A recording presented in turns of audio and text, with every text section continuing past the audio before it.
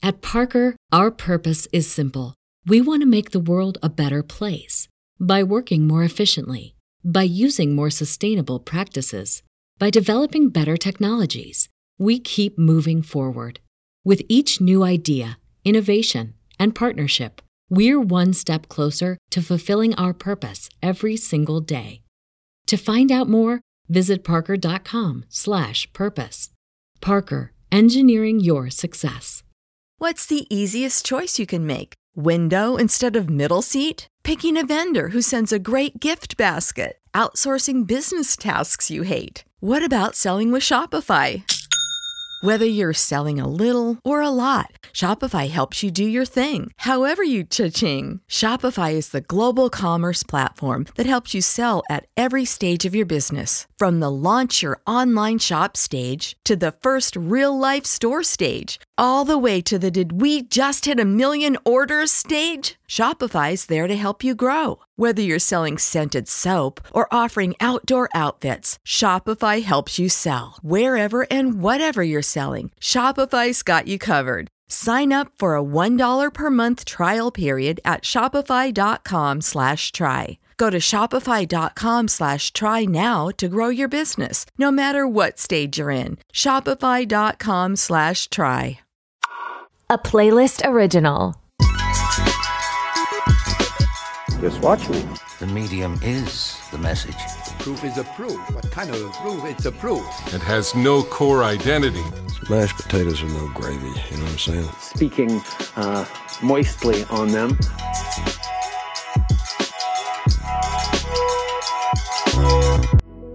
Hello and welcome to Just Watch Me. I'm Kate. And I'm Liv.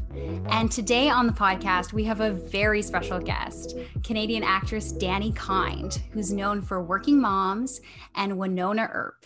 Her work in Working Moms earned her a Canadian Screen Award nomination for Best Actress in a Comedy Series in 2019. Dani, we are so excited to have you on the podcast with us today. Welcome to the show. Thanks for having me. I'm sorry if my dog barks. It's probably gonna happen. I apologize. We love authenticity. So this is very special for us because we do love the show, but Anne is both of our favorite characters. So this is like especially special for us. And we're not just saying that because you're on the podcast. No, we're not. I also am a big fan of Anne. I like her very much. The thought of not playing her one day makes me deeply sad. Well, we're going to celebrate her this evening. So no sadness. Good. So you've made it for 5 seasons. It's incredible. Congratulations. So what do you think it is about the show that's caught on and kept it going for so long? Oh man, that's a Catherine Reitman question right there. I feel like she knows all the ins and outs and behind the scenes and numbers and CBC and Netflix, and she knows all of the stuff I don't know. I show up and I act and I go home. But I mean, I think it's definitely hit a way wider audience than we ever thought. And which I find interesting. I think it's relatable. And I think there's a lot of stuff, especially early on as a mother, that I was like, oh, thank God. Yes. These are all things that I am dealing with and people I know are dealing with.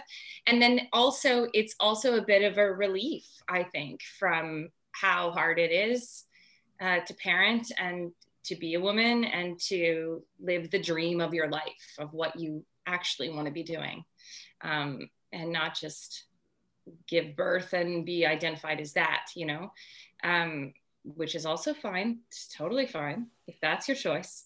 But I think that these 4 women in particular have really big dreams of their lives. And I think you're kind of touching on one of my favorite things about the show, because I do think there's a version of this show which is really about like them managing, their home life, their children, their partners, and their jobs. But what I love about this show is that, the first scene of the first episode is the mommy and me circle.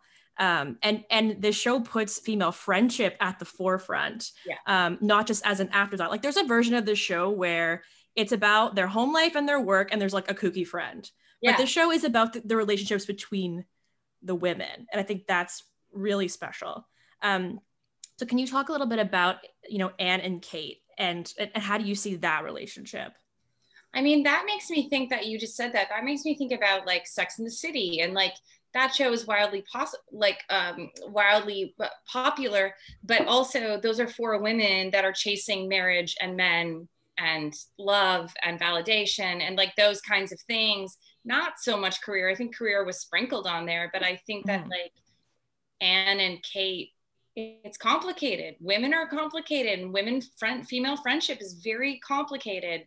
And then when you add husbands and kids onto that, it's like, I often say, I wish that I would have married my girlfriends in my life and dated the people that I, like the father of my kid. I wish I would have dated them, but like lived in a home and raised our kids together, because there's an understanding that just doesn't come. And I don't know. I think that it's very smart that they really excavate that friendship in the way that they do. It's the hardest of all the friendships I think you're going to have in your life. Now, I also really love the pairing of Anne and Lionel. And I think in season 1, I was a little bit curious, like I wasn't super sure how they fit together initially, because Anne is quite intense, certainly in the beginning. And obviously we see her soften up a lot and kind of soften around Lionel. And Lionel's kind of a goofy, like super loving, but kind of a goofy guy. But as the show's progressed, you really see how they complement each other and how much they need each other and their personalities. I'm just curious, like, how do you see that relationship, and where is it going in season 5? Oh, that's interesting. Okay. So I felt the same way. I was like, how do these people have sex? How does Anne being Anne and Lionel being Lionel have sex? This is my question. But he just shows up. Like, he's the solid piece in the Carlson family. He's the guy that shows up. And, he comes across as like goofy or whatever, but like he's intelligent in his job, and he's a great partner for Anne, and he knows how to receive her without taking it personal in the way that often I think you can see in that kind of relationship where a woman is very strong and has big opinions and all of those things, which we all do. It's just she voices them. I think that's why she's so beloved, is that she voices a lot of them in the way that we actually privately speak to our partners. It's like we come home at the end of the day, that's how we talk to our partners, because it's a safe place to do that. What happens in this season, I can't tell you any of that. It airs on February 16th. It's tough. The cliffhanger of the last season was them moving to Calgary of all places. So there's definitely like big ups and downs for the Carlsons this season. And it's exciting too, because one of the unspoken characters I think of Working Moms is the city of Toronto, which of course is a city that I'm familiar with, but I'm not as familiar with Calgary. So I am interested if we're going to get a little bit of a character in Calgary there and get to explore the city. I think you'll see a lot of references to Calgary. I don't even know what I'm allowed to say. This is we don't want to get you in any trouble. But you guys are lawyers. You can't do this. But I shoot the other show that I'm on, Wynonna Earp shoots in Calgary. So when I found out that Anne was moving there, I was like, oh, I know. And I love Calgary. I love the people there. I love, it's so beautiful there. Neither one of you guys have been there? I was actually born in Alberta, and I have not spent any time in Calgary. Yeah. Terrible Canadian. And you said you haven't either? No, I haven't. Oh, guys. It's so we're really outing ourselves. It's very, very, it's stunning. My friend came up while I was filming, and she was like, let's go to Banff for the weekend. And we were driving into the mountains, and my jaw was on the floor the whole time, because I was like, this isn't real. I feel like it's a backdrop or like a set or a painting, or it's just so overwhelming how stunning it is. And the people they really are salt of the earth people. You'll get a good taste of Calgary in this season. So I won't ask you to reveal anything about you see I'm scrolling. I'm like, I'm interested in your whole little family in the show. Obviously, Sadie Monroe, who plays Alice, is such a talented young actor, and we also love Lionel, played by Ryan Belville. What's been your experience working with these two? Because you really do feel like a real little family. Sadie, I have like a fierce love for, and I feel very protective of her in real life. I think that's because she's who she is, and she's like very professional on set. For such a young girl, like we were on set this year, we were talking about her over the years and how young she actually was when she started. And I was like, I can't remember how old she said she was, but I was like, you were that young? I knew at the time, but I was like, she's just such a young woman now. And she's consistently professional, never needs anything from anybody. Like she just handles herself. And I think her professionalism and also her family, like her real life family, her mom and her dad obviously accompany her on set all the time. And they're like the parents that you dream of having when you think about a mom and dad that you would want. It's Jane and Jeff. Like they're so incredible. And I think because they are the unit that they are, I have just felt like part of their family. So when we're working together, I feel like if anybody looked at her sideways, I would slit their throat. Like I feel so, I have such a deep love for her. And I know Ryan is very like respects her as well. And we find scenes together. Like this year we worked on finding a scene together that we just weren't meshing, and it feels more artistic because she's older now. And, you know, and I see her outside of the show. So I think that it just bleeds into the work eventually, you know, as it has. I was very lucky though that they cast her, and Ryan is like the most lovable human on the planet. So I honestly think, you know, like Ryan is a guy who is so in love with his wife and his real life wife and his own children that when he comes to set and talks about them obsessively and like shows me photos and like, you know, he's such a family man. And so having their outside lives come to set makes me fall in love with them. I know I should just do that as my job because I'm an actor, but like I gushy fall in love with them because, and have been able to over the years. I mean, 5 years of working with people, it's like, you don't have to like your coworkers. It's kind of, but I feel very lucky. And then the twins are like, we've got to watch the twins. The girl who plays our baby is like 2 twin girls, and watching them celebrate their birthdays every year, and like watching her grandpa come to set and her mom and her dad, it's like you're just involved in their lives, you know. It's been way more intimate than I thought it was going to be. It was a long answer. No, that's perfect. Very long. Well, it's really interesting because the show is about like the fact that it's working moms and it's about families, and you're kind of, I don't know, do you think the content has anything to do with that? Like the fact that you kind of you feel that bond because of the subject matter? I think so. And I think like on every show, kind of like the writers pay attention to who you are as outside, and, you know, and they see Ryan and I interacting in between takes and when we're getting ready for the day and stuff. And I think that they pay attention to that. So I think it informs the writing over time. And we all just get to know each other a little bit more. So we're not just like actors doing the job. It's like, it becomes more personal, just like the crew. It's like, I know who's having babies and when their babies are coming. And I know like what people are going through in their lives. It's like a weird desk job that you have a water cooler and you know people's shit, you know, but we see each other for 3 months out of every year, and it's intense.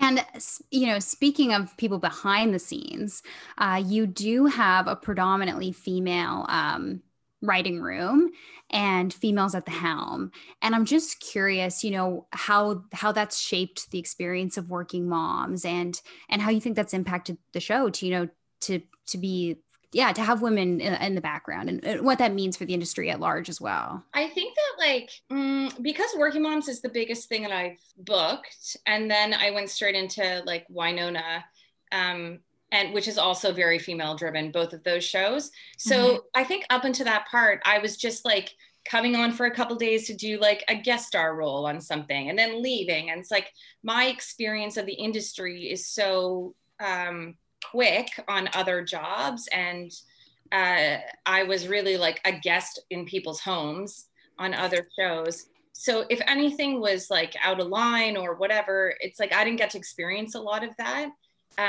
So this is almost my normal, like having, I never know how to answer this question because both of the shows that have taken up most of my time and the bulk of my career have been all female led. So I know I know like if a crew member shows up and is like hasn't like, the only way I can describe it is like shit that would have been okay in the 90s, you know, like male behavior that they would have gotten away with. If that even like trickles into a set, I'm like bing, bing, bing, bing, like I'm very aware of it. And like, usually it's dealt with right away now. So when something's off, I can tell, but otherwise it's just like women running things is like, feel very lucky to say this, but like that, it's just my normal. That's amazing. I don't know what the answer would be, like how it would be. I don't know how people answer that question because it comes up so much. Like, how would it be different for men and women? Well, I'm going to be honest. I actually wrote a paper about this in my master's. Oh my God, tell me. And tell me everything. Like what my paper was about, you know, the concept of the male gaze. Well, my paper was the female gaze, and kind of talking about how when women are at the helm, they inherently view the world differently, and that comes across in their storytelling. And so, you know, I didn't necessarily ask you that question, but I think it's interesting when you have women who are behind the scenes, you know, even the way that they shoot is different. The perspectives are different. You see a lot of calling into question what we're watching and how we're looking and how we're being like spectators in a way that I think is interesting. Yeah, I watched a panel today and there was 5 directors from all different countries, and they were all talking about like, somebody in the audience had posed the question of like, how do you have kids in this industry? And each woman on the panel said, well, when I had my kid, I was shooting my film. So the AD would literally go to the trailer, bring my baby. I would pop my baby on my breast, be breastfeeding while I was directing. And when it was done, I would get updates about like what toy my kid was playing with that day in the trailer, what they liked the best. And at the end of the day, and another one was like, yeah, I would go home in my lunch hours and I would breastfeed and I would take a shower and I would come back and I would be thinking about what the scenes are or whatever. It's like, you just make it happen. It's just so normal to us. And each woman on the panel was like, shit, I thought I was the only one doing that.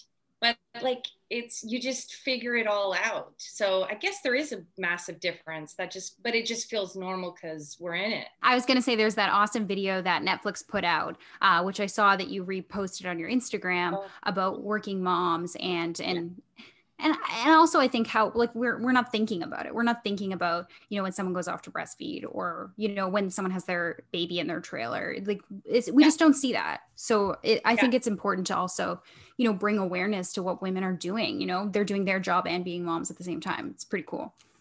One thing I like about working on Working Moms is that I'm not worried about talking about being a mother or about my kids. Whereas I think maybe on a male like driven set, I would probably I would still say it, but I think I would think about it. So because of the industry's still shitty thing about fuckability, it's like, I think talking in a room full of men on a set, worrying about your hair and makeup and all of the things is like, are my Spanx working? All of things while talking about your kids loses your fuckability credit.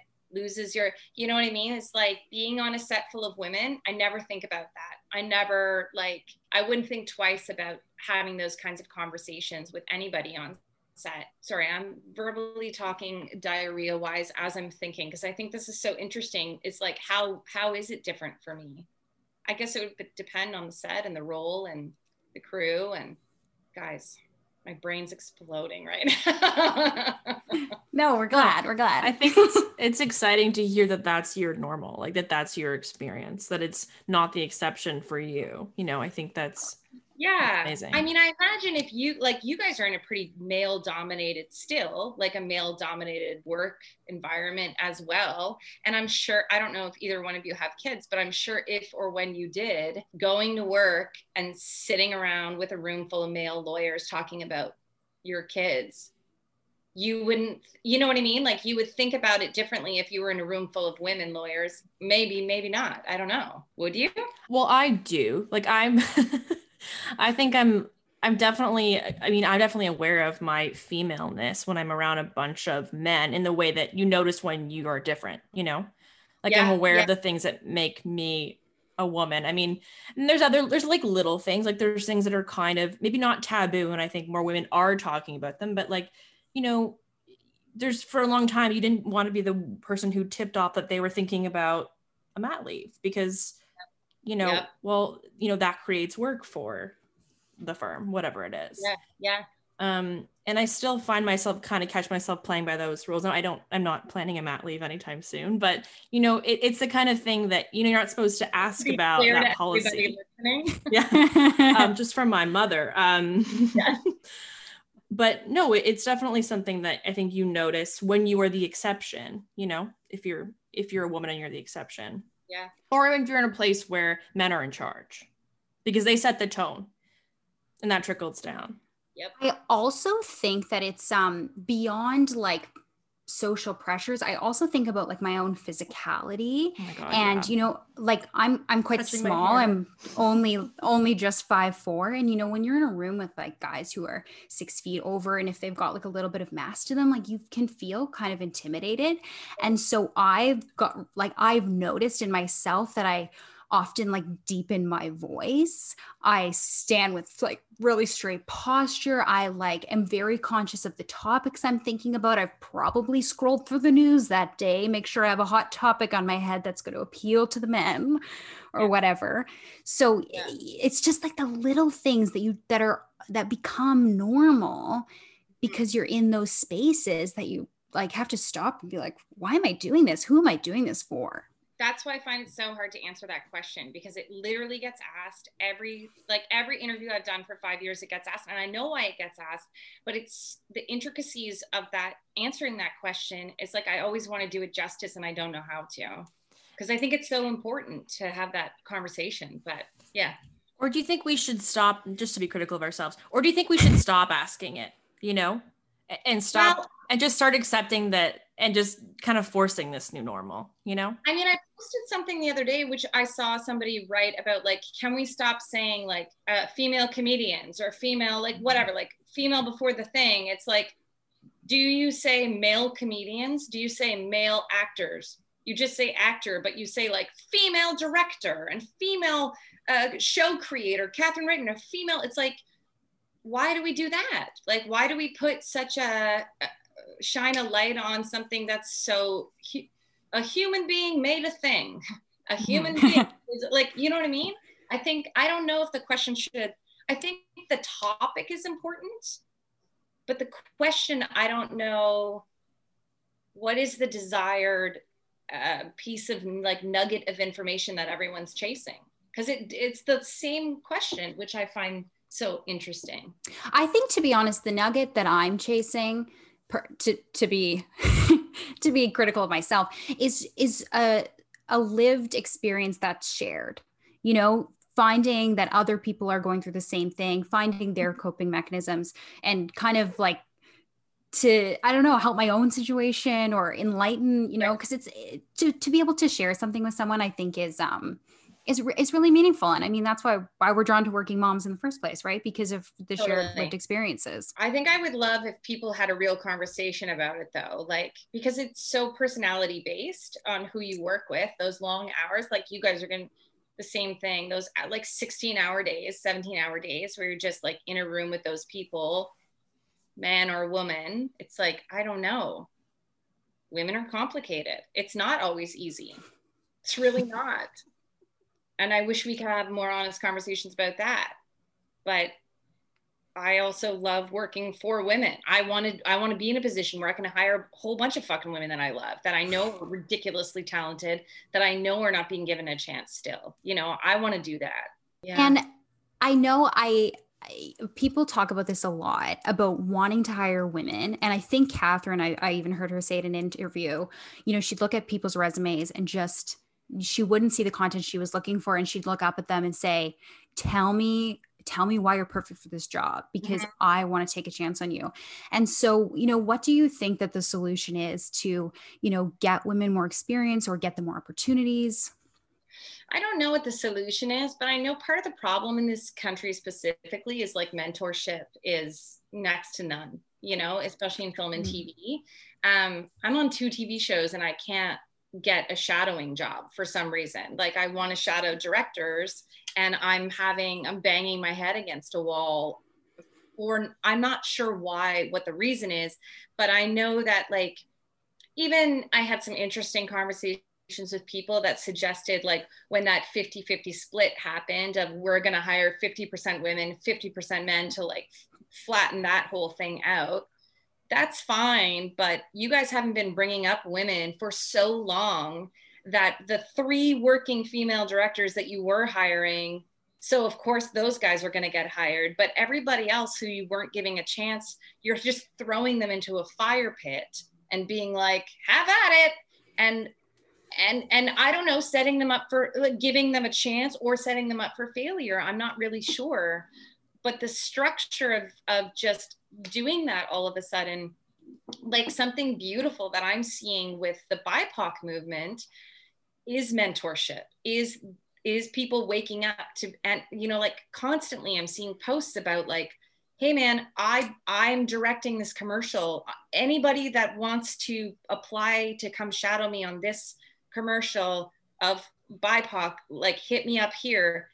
And I cannot repost that shit enough. I think the way that this is being handled is so brilliant and so needed in so many other areas of film and TV, because we're literally showing up every day to learn something we don't know. And that's just the whole industry and every job that you have in the industry. Women have not been mentored, and nor are they, I don't think. But which is great. I think a lot of people are waking up right now with even just with COVID, with the people, like, you know, we were shooting during COVID, both of those shows. So many things changed on set where I was like, why were we doing that? Why did we have a universal chip bowl that everyone put their fucking hands in? Why did we do that? Because it's archaic, because it's just how the industry goes, you know, for years and years and years. It's like, no one's asked a question and everyone's scared to lose their job. So no one wants to change anything. And now things are drastically changing, which is amazing. So you tease us a little bit, but I know we said season 5 was written over Zoom. How was it? This is the only COVID question because this is supposed to be an escape, but how was it getting back to work during the pandemic? I mean, you worked on both shows, right? Yeah, I shot Winona first. So I flew out to Calgary. I was definitely nervous. But I know everybody on that show, and Emily Andras is the showrunner on that show. And she's an incredible fucking woman that I trust implicitly, and felt like I was in good hands with her. And when I showed up, they were a well-oiled machine. Their crew is phenomenal out there. So that really eased me into coming back to filming Working Moms. I mean, we had an amazing COVID team that, like, I touched, you know, we would block a scene and like, I would pick up a cup, I would put it down, and somebody would come in and like disinfect the cup and disinfect the table. And it's like, it was handled. It was just, we got COVID tested twice a week. We had the same background for the whole show that they used very artistically, so that we were bubbled with, you know, it's like they had so many protocols. And, you know, when we had blips along the way, our line producer, our producers, they stepped up. Like, they really stepped up. We had a day on set where when we came back after something happened, and I don't speak out a lot, but I wanted to thank everybody publicly for how hard everybody band together to make sure that we were coming back to a doubly safe set, because I have to come home to my kids, and that is more to me than any job. So yeah, everybody was on board. Like, people did not celebrate Thanksgiving with their families. People did sacrifice a lot of things so that we could make that show this year. So switching gears a little bit, I don't know if you listened to our Schitt's Creek episode, but our favorite... The first one? Yeah. Guys, I listened to that one and the Pamela Anderson one, because I was like, what are they going to say about... Pamela Anderson is so fascinating. I didn't know half of that stuff. I also was like, wanted to come on here and be like, my life is basically Pamela Anderson, so you guys are going to be so bored. It's not it. No, the reason why I asked was because our favorite question to talk about on this show is what it means to be a Canadian show. So on paper, obviously Working Moms is like textbook Canadian. You're like overachieving Canadian show. You've got, you've set in a Canadian city, the content is Canadian, but who wrote the show? An American. Mm-hmm. So where do we land? An American. American. Oh my God. The American who shan't be named. Olivia. That was so dramatic. It's perfect. It was intentionally dramatic. But so, like, what do you think? What do you think it means to be a Canadian show, first of all? And do you think Working Moms is a Canadian show? Well, I don't know after listening to that podcast, because you guys just fucked me right up, because you guys like broke it down so smartly about like, well, in this episode, they mentioned the FBI and like, what kind of money do they use? And like, you guys were so in it. I was like, what kind of money do we use on Working Moms? Half of those things I didn't even know. I don't know if we ever showed money on the show, but like I've seen cash on the show. I can picture it. I think Canadian? I have. Yeah. It's got to be Canadian. Because you notice it. It's one of those things where like, because you don't see it on TV almost ever. No, I can't remember, but I'm almost positive I've seen it. Sorry. Oh, who carries cash anymore? That's so weird. Yeah, well, nobody. Exactly. I know that Catherine, like, it's a character on our show. Toronto is a character on the show, and her and Maya, who was our DOP for the first few seasons, like worked really hard at showcasing Toronto. All of those beautiful shots of like in between of like the streetcars and like skyline and like everything that they do. I don't think they're even trying to make Toronto look good. They're just highlighting the beauty of Toronto, which is phenomenal. I would call us a Canadian show, I think. I mean, we don't shy. I think people on the show have Canadian accents. I don't think that that's something I've ever heard on this show. I've never been given the note by any director or any producer to make it sound American ever. And on every other show I have. And I think that, the way they highlight Toronto, and I think we are a Canadian show. Catherine and Philip it's their production company. They're American, but they didn't come here and cast a bunch of their friends from America and then trickle, like they could have done that. They know a shit ton of famous people. They could have easily. And I think that the amount of Americans we've had on the show have been like slim to none. Like we've only had a very few Americans on the show, which I also love. Not hating on American actors, but like, if you're going to come here and make shit, then use our artists. Yeah. And of course you have some very famous Canadian cameos, which are really fun. And among our favorite is your Jan Arden, who plays your mom. And so what was that like? It's the weirdest story. I've been to like 8 of her concerts in my life. I was like a massive Jan Arden fan. When I was 18 and wearing a hideous outfit and had a terrible haircut, I sat in the very front row at the National Arts Center in Ottawa, screaming every lyric on the front row to her. Me and my friends screamed to the point where she stopped the show and came over and said, "Are you girls going to do this the whole show?" And we were like, "She's talking to us." We were crying. It was a whole fucking thing. She was like, "If I bring you up on stage and give you a photo, will you shut up?" And we were like, "Okay." And she did. And we got a photo together. I was like in my early 20s, I think. And fast forward to, I booked this job. They cast her as my mother. All of my friends were like, "Are you shitting yourself? Did you shit your pants?" I was like, every day I worked with her. I'm so lucky to now call her a friend. Like they say don't meet your heroes, but like she's surpassed anything I thought about her. She's like, I listen to her Audible book at nighttime going to bed because it feels like she's in my house. It's so gross. I love her. You tell her that? Yes. We text all the time. Yeah, I do. I tell her. I love her. And I think like they were going to bring her back, but she had to shoot her own show. She had to shoot Jan. So gosh darn it. Man, I hope it works out that like window wise that they'll be able to like bring her. She's a phenomenal human. She's just like because Canada has no star system and like really like, there's no real leverage. You just like, you work a job and then you're done. And then you're trying to figure out what next job you're going to book here. She's just like a straight hustler without trying to get anywhere. She's like, I want to write a book. I'm going to write a book. I want to make another album. I'm going to do that now. Like, when she's moved artistically to do things, she just does. And it's paid off for her because she's so authentic about everything she does. She's a beautiful human. That character is awesome too. It was so good. Really good. I was watching The Wedding. I forget what's the episode number, but Your Wedding to Brad. Anne's Wedding to Brad. I forgot how like kind of quirky she was too. I remember her being like severe, but I rewatched it. I was like, oh yeah, like she's such a weirdo. I love it. Yeah. She was like sitting during the speeches. She was sitting and she was putting on her lipstick with like her knife. And like, I think Catherine caught her doing it during one of the takes and she was like, do that every time. It was so good. Like, she's just amazing. You know, all while being there, being like, I know nothing about acting. And I was like, shut the fuck up. You're amazing. Oh, there she goes. Sorry. So don't meet your heroes unless your hero is Jan Arden. Then you should meet your heroes. And yeah. Yeah. And she's from Calgary. Guys, go to Calgary. We got to get on my there. list. Next trip. Okay. Great. Yeah, it might be a little while.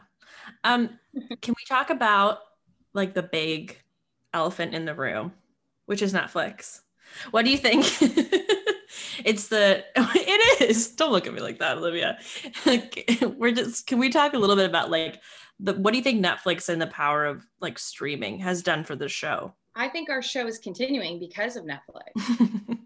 I honestly don't think just with the Canadian audience that we had, which was great, I don't think our show would have gotten another season past season 2. Like, this is my personal opinion. I don't know numbers. I don't know anything. But I know that when it hit Netflix, it went around the world. And I got messages from women in Dubai, in India, in like Italy, around the world. Women were messaging me about my character, about the family, about how they feel represented. I was like, what? I think that there's a ton of politics, especially with Canada and Netflix. I don't agree with it. I think that Canada has a really hard time promoting its film and television industry with any kind of healthy ego that it needs to have. Mm-hmm. I think that we need a sense of ego in this country to stand behind our work and not apologize for it. It bothers me that happens in this country because there's so much good shit here. Yeah, I don't know what to say about Netflix, but I'm very, very grateful for the exposure that it gave to our show, to me as an actress. I think it's done amazing things for us. And to be a bit controversial, I do feel like that Canadians often, and this is a point I made before, sleep on Canadian content until it gets international recognition. And then Canadians come around and they're like, oh, it's Canadian. I've never watched it. I got to check it out. And they're only doing it because they heard their favorite podcast in the States talking about how awesome it is. But so like, we're mad at Canadians.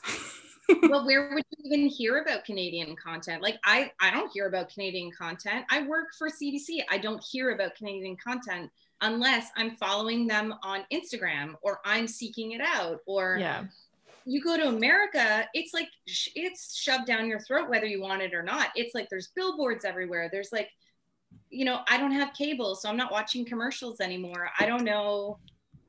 Where was I? I was in a hotel somewhere and I saw Jan's commercial for her show and like messaged her and was like, oh my God, your commercial's amazing. And it had been out for a while. It's like, I hadn't seen it because I don't have cable. I don't know how do you guys hear about Canadian content? Well, Liv was a little more immersed in the industry than I, so she can address that. But I think, honestly, since we did the Schitt's Creek episode, I was like, I need to get on, because I did research and I kind of started thinking about what is Canadian, therefore consuming more Canadian stuff.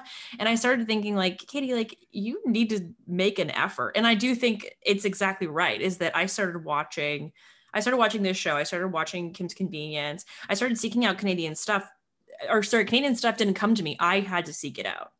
Yeah. I think Liv's a little different. She's watching more Canadian stuff for a while. How do you find it? Well, I actually worked for Stephanie Gorin casting back in the day, did? Back in the day, in my previous life. Oh my God. Did we see each other then? You know what? No, I don't. I have a pretty good memory, and but I called your agent a lot, and we brought you in for a lot of auditions. So fear not. I do remember your name on the call, like seeing your name on the call list often. But so honestly, like that, my time at Stephanie's was what really inspired me to seek out more Canadian content. Cause I remember actually we went to the premiere of Slasher. I don't know if you watched the show or heard of it, but it was, it's like this horror TV show. It's really cool actually. And I remember seeing it, never having heard of it, and just thought like, this is amazing content. Basically everyone in the cast was Canadian. And it really did like kind of light a fire under me to go like, this is good content. And then obviously I started getting exposed to it. I was reading scripts all the time and like just loved stuff. So I'd be reading scripts in Stephanie's. And then when it came out, I'd be like the first one to go watch it. Right. That's so the saddest thing is there's so much content that's good in Canada. The thing I think Quebec does really well is like Quebec has a better ego than us about it. Yes. Like they're on their own plane in terms of like whatever, but they do stand behind their art in a way that is just like, we know how good we are. You should be watching this. And I don't think the rest of Canada does that. And it's such a bum out. Yeah. Well, that's part of our podcast, and what we're trying to do is work our way through all the Canadian shows that we love. Right. Hopefully I'll have one for you guys to talk about my own self one day. Okay, well. So I saw a lovely short on your Instagram last week. So tell us, how do you enjoy being behind the camera? Are you going to do it more? It sounds like you've dropped a couple hints already, but what's next? Yeah, I mean, I'm trying. I mean, I've been on set as an actor for like over 20 years, and I would love to direct. I hear stories all the time about actors being like, I just put it in my contract, and like then the next year I like directed an episode, and I'm like, what? That has not been my experience. I don't know how that happens. I feel desperate to learn about directing, but there's a weird thing in this town that is like, to get into a directing program, you have to have a director's reel. How do you get a director's reel unless you dump all of the money and stuff? Yeah. And learn very poorly to make all of this stuff. It's a weird, like chicken and the egg kind of thing, and not a lot of mentorship. I've been grilling our poor directors that have come on to our sets. Hey, how did you make this shot? Hey, what lens are you using? Hey, so when you block this, like, what were you thinking? And so when you want to communicate to the crew, like, what do you say to them? They have been lovely in answering all my questions, but I am just trying to use every ounce I have on set as a learning tool right now, because I can't figure out another way to do it.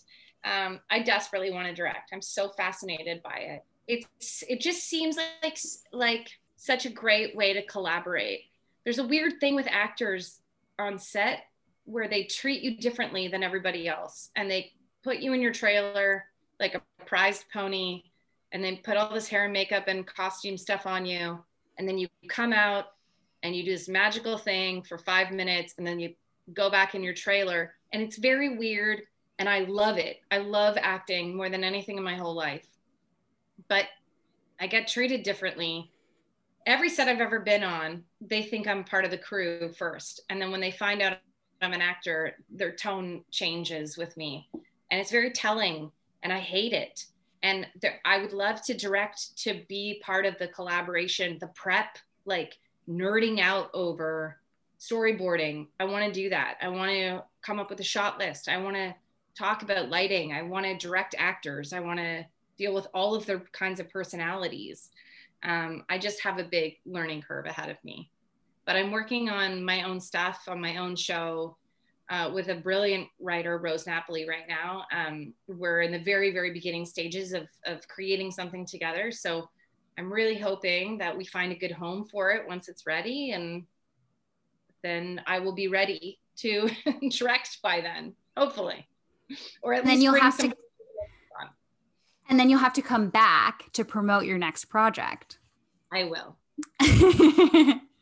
And so, okay, so I would be completely remiss if I didn't ask this question, because one of my favorite things about the Canadian film industry, and this is going to make me sound like such a loser, but I love a Hallmark film. And I know you've been in 2 of them. I love them. Like, to my deficit, I love them. What do you love about them? Tell me. I love the mindlessness of them, and just being able to turn it on and just know where we're going, know where we're getting to. And I don't need to be stressed about it. Everyone's just going to like be fine, you know? Yeah, it's wholesome as fuck. It's just wholesome goodness. Yeah. I can only really do it around Christmas. Like, it's a particular time, it's a particular mindset, and it's giving me what I want. So, you know, so I'm basically telling you my whole life story on this podcast when it's really about you. But I also was a legal intern at Muse Entertainment in Montreal. Yeah. So, you know, a huge part, and I worked on a number of Hallmark movies with them. And, you know, to me, what really stood out was how much of a staple they are in the Canadian film industry, and how, you know, much like different actors get exposure, you know, they're a full movie. A lot of people are working because of them, and there's so many that come up every year. So, you know, I'm just curious about your experience working on them, and your opinion of like how they fit into the Canadian film industry. I mean, Hallmark and Muse and like those kinds like made for TV movies they started my career. They really, like, I did a bunch of them at a very, very young age. I was very lucky. I had no idea what I was doing. I was horrible in all of them. Like, I look back and I cringe, but I learned so much. And the crew on those sets, they work long hours for not a lot of pay. Which is unfortunate because they are a well-oiled machine. Like, they really are. I think of Disney and I think of them. It's like they know they're formulaic. They know what they're making and they know how to do it. And those crews work crazy hours, and they were so kind to me and so forgiving to me so very early on in my career. I think you know exactly what you're doing as an actor. I'm naming now. If I was to do one now, I would know exactly what they wanted from me in order to execute those films. You know, like, they're very particular. I think that they have such a massive market. I think what they're doing that's really smart is moving into a new direction. I think that they've needed to do that for a very long time. It's been very white and very Christian for a very long time. And now they're moving into LGBTQ. They're moving into hiring BIPOC, and not hiring as like, we have one character in our show, but like our entire main cast is BIPOC. And I think it was a long time coming, and they wouldn't survive much longer without it. So they're smart in that capacity. And I think that they're picking like really great actors too. Like, I know a bunch of the people that have done the Christmas films this year, and I'm like, oh man, they were so smart to pick that guy. Like, he's such a great actor. And yeah, they're doing good things to change their direction. Very smart. They're feel-good movies. I get why you like them. They're lovely. I think even the formula of it, like, it's the familiarity. I forget where it was, but I was listening to someone on a podcast talk about, like, that's why a lot of people like can fall asleep to true crime, which is crazy to me because it's terrifying. Yeah. But because like those, like, think of like an episode of like Criminal Minds, like there's a formula, you know how it begins, you know how it ends. It's really the same thing a million times. And I feel like that format, that structure is comforting because that's familiar. Comforting. And like, that's why Shondaland exists. Like, Shonda Rhimes has also done that with every show that she's done now. You know, it's like ER did it back in the day. Every sort of like Law and Order, like all these shows, and Hallmark's just another version of that. It's like, I struggle with this so much because it is a business. Like, at the end of the day, this industry is a business, and I just want to make the most beautiful, gut-wrenching, beautiful art I can, but it is a business as well. And that's a really hard thing to learn along the way. And, you know, I used to be very resentful to go in and audition for those kinds of things. But like looking back, I'm very, very grateful. I learned a ton on those sets, more than I did in acting school. That's for sure. And, you know, when you were first auditioning for Working Moms, when you first got the script, when you went in for the very first time, did you have any idea, like how it would just completely change your life? I guess. This is a misconception that it has completely changed my life, because it actually hasn't. No, that's interesting. Yeah, I think this is part of being in Canada. It's like, I shoot this show 3 months out of the year, every year. And when I'm done it, I'm sitting in those exact same audition rooms with those exact same actors that I have seen for the last 20 years of my life. It's like, I'm unemployed right now and I need a job. It hasn't really, I mean, everyone's like, yeah, but the exposure and this and that, it's like, I was lucky enough that I think most of the casting directors in the city, I had an okay relationship with before this show started. And now we know each other a little bit better, but in terms of me like booking work, it's not like offers are coming in. That's not how Canada works. Like it doesn't, you have to hustle all the time here. And I remember I went in for a voice audition, and I was sitting in the waiting room, and another actor, like very passively aggressively said to me, like, what are you doing here? You already have a job. Get out of here. Like you're on a hit TV show. And at the time I was going through divorce, and I was like, I have to pay for my divorce. That's why I'm here. And she was like, I'm so sorry. I'm so sorry. And I was like, it just doesn't change. Like your life continues, your unemployment continues. And it's just like, if you're going to do this industry in this country, you're going to hustle till the day you die. You know, like Wendy Crewson, a Canadian icon. I'm sure she's still hustling right now. Yeah, it's definitely. Like the actors I think of that are so phenomenal that deserve their own shows. They should be given. And I think if we were in America, that's kind of how networks seem to, unless I'm wrong about this, but I feel like when they see talent and when they have people on their shows, they want to nurture it. They want to take Seth Rogen and be like, hey man, write some fucking movies. You're great. Or how do we nurture you to build something that we can make money off of, or whatever, you know, but that's not how this country works. So, yeah. So maybe the solution is like what we talked about before. We need to bolster our own content. We need to make these shows matter in Canada and the world. I think these streaming services are really doing that. Like when you watch on Netflix, Working Moms, CBC logo is there. Like it comes up regardless of what country you're in, it comes up. They're not pretending like it's not on in Canada, it's not Canadian content. And we're definitely not making a show where we're pretending to be Chicago or whatever, you know, it's like we're in Toronto. But I think like all of these people that are streaming our content is the greatest thing to happen, I think, to Canadian artists. I watched an interview with you. I think you were on some kind of carpet. You looked amazing, and you gave a really great answer. I think you were asked like who's inspired you the most, and you said Catherine Reitman because, and I'm more interested in the because. No offense to Catherine Reitman, but you said no one in this country thought I could do comedy before her, which I think is just incredible because you know you've clearly proven that so many times over. Like you're so funny in this show. But I'm just wondering, do you think you'll return to drama next, or are you really enjoying being in comedy? Obviously, there's a lot of serious things that happen in this show, but you're so funny. Like, where do you think you want to be next? I think that like I knew I was like within my friend group. Like I didn't know I was funny in my life, but I knew I was the one that was like a little bit like razzle dazzle. So I made people laugh, you know? But I didn't think I was really funny. I never questioned if I could do comedy. Everybody else did, but I didn't question it because when the material came, I didn't even think of it as comedy. I was just like, I know this. I know her. I can do this. Like I could do this in my sleep. I could do this role.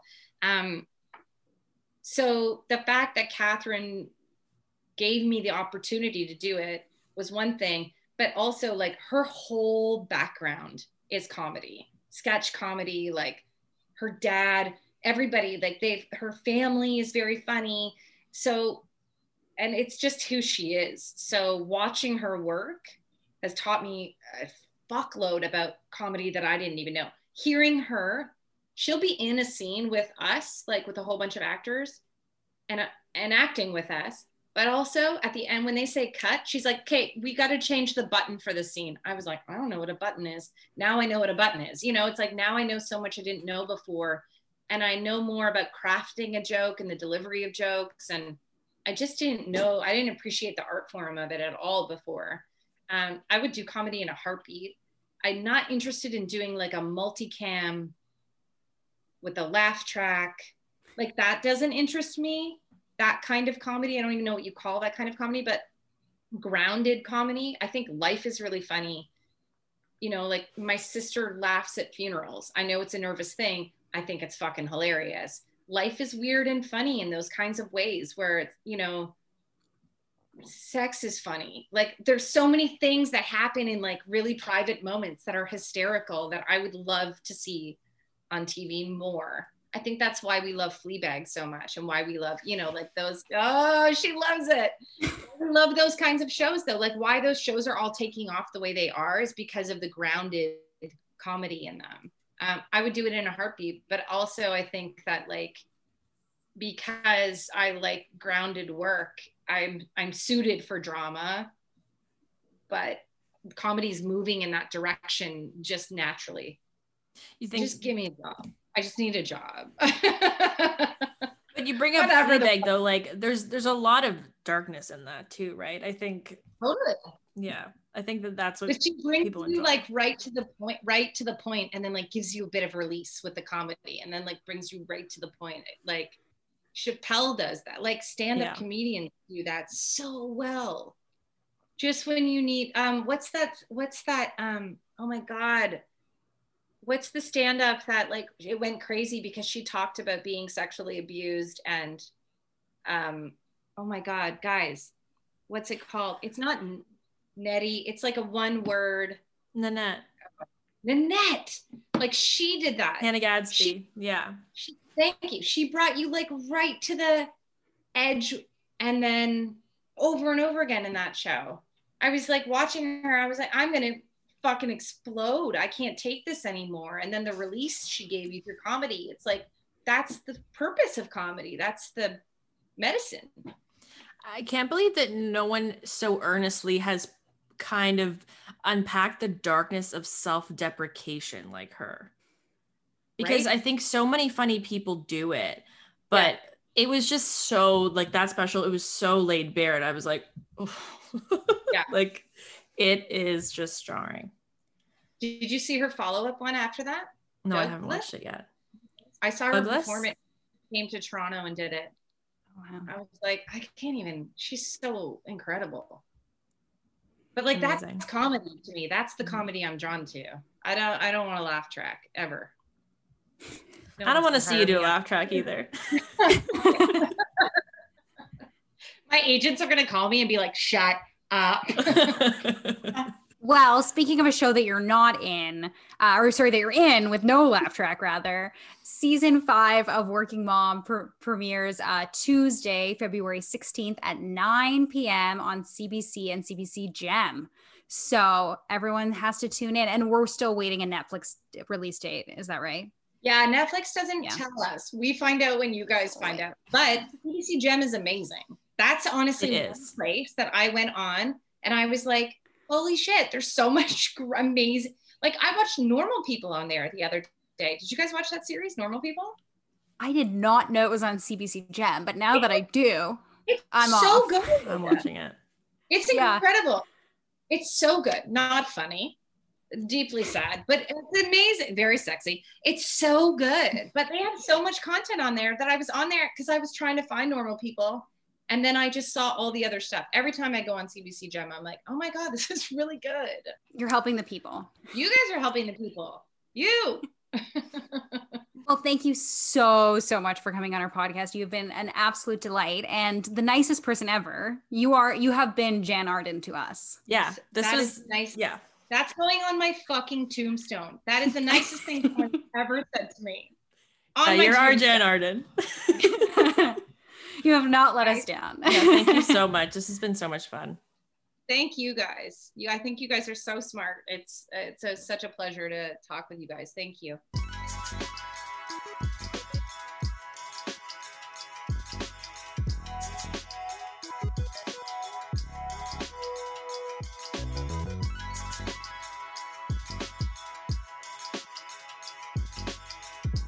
At Parker, our purpose is simple. We want to make the world a better place by working more efficiently, by using more sustainable practices, by developing better technologies. We keep moving forward. With each new idea, innovation, and partnership, we're one step closer to fulfilling our purpose every single day. To find out more, visit parker.com/purpose. Parker, engineering your success. When you visit Arizona, time is measured in moments, not minutes. Like the moment your work stress disappears as you kayak through the canyons. Or the moment you discover the life-changing effects of prickly pear chocolate. But nothing beats the moment you see the Grand Canyon for the very first time. Visit a new state of mind. Learn more at hereyouareaz.com.